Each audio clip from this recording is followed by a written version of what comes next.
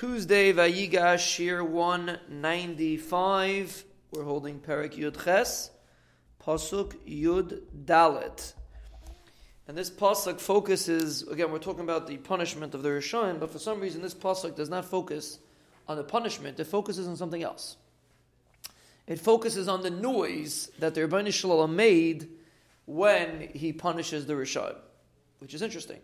Vayarim bashamayim Hashem. The Rebbeinu Shalom made a ra'am, is a thunder. He made noise. It was a tumult. The Elyon Yitein Kailai, another name for the Rebbeinu Shalom. Elyon. He made a noise, his kail. Barad v'gachalayesh. And it came down, barad and gachalayesh, which we spoke about yesterday. Hail and fire, which corresponds to the two ways that the Rebbeinu Shalom can punish somebody, either through cold or through heat. And there's different ways to explain it. There's different ways that a person can be punished by being constrained, by being held back from what he needs. That would be a mashal to cold. It's interesting, the Vilna Gaon says that in Gehenna, there's two kinds of einshim. There's 6 months in shalag for a person that was cold in his avodas Hashem.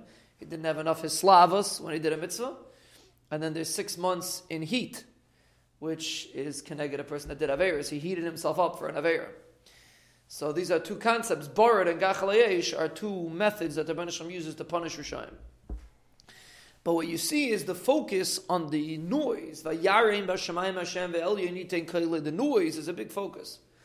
And truthfully, if you look in Parshas Va'era, when we talk about the Makkah of Barad, the Torah puts an emphasis on the fact that it's kailas, that there were tremendous kailas. In the kailas aleikim ubarad, kailas is like the fact that Rebbeinu Shalom made kailas is a very big emphasis in the pasuk, and the reason for that is because part of the main reason why the Rebbeinu Shalom punishes Rishayim is to teach a lesson, to teach them about the godless and the greatness of the Rebbeinu Shalom, not necessarily for the Rishayim, but for the tzaddikim. So these kailas taught that when there's noise, Chazal say le'nivru ra'amim. The reason why there are thunder is in order to straighten out the bentness, the akmumius, the twistedness in a person's heart. That's the point of thunder.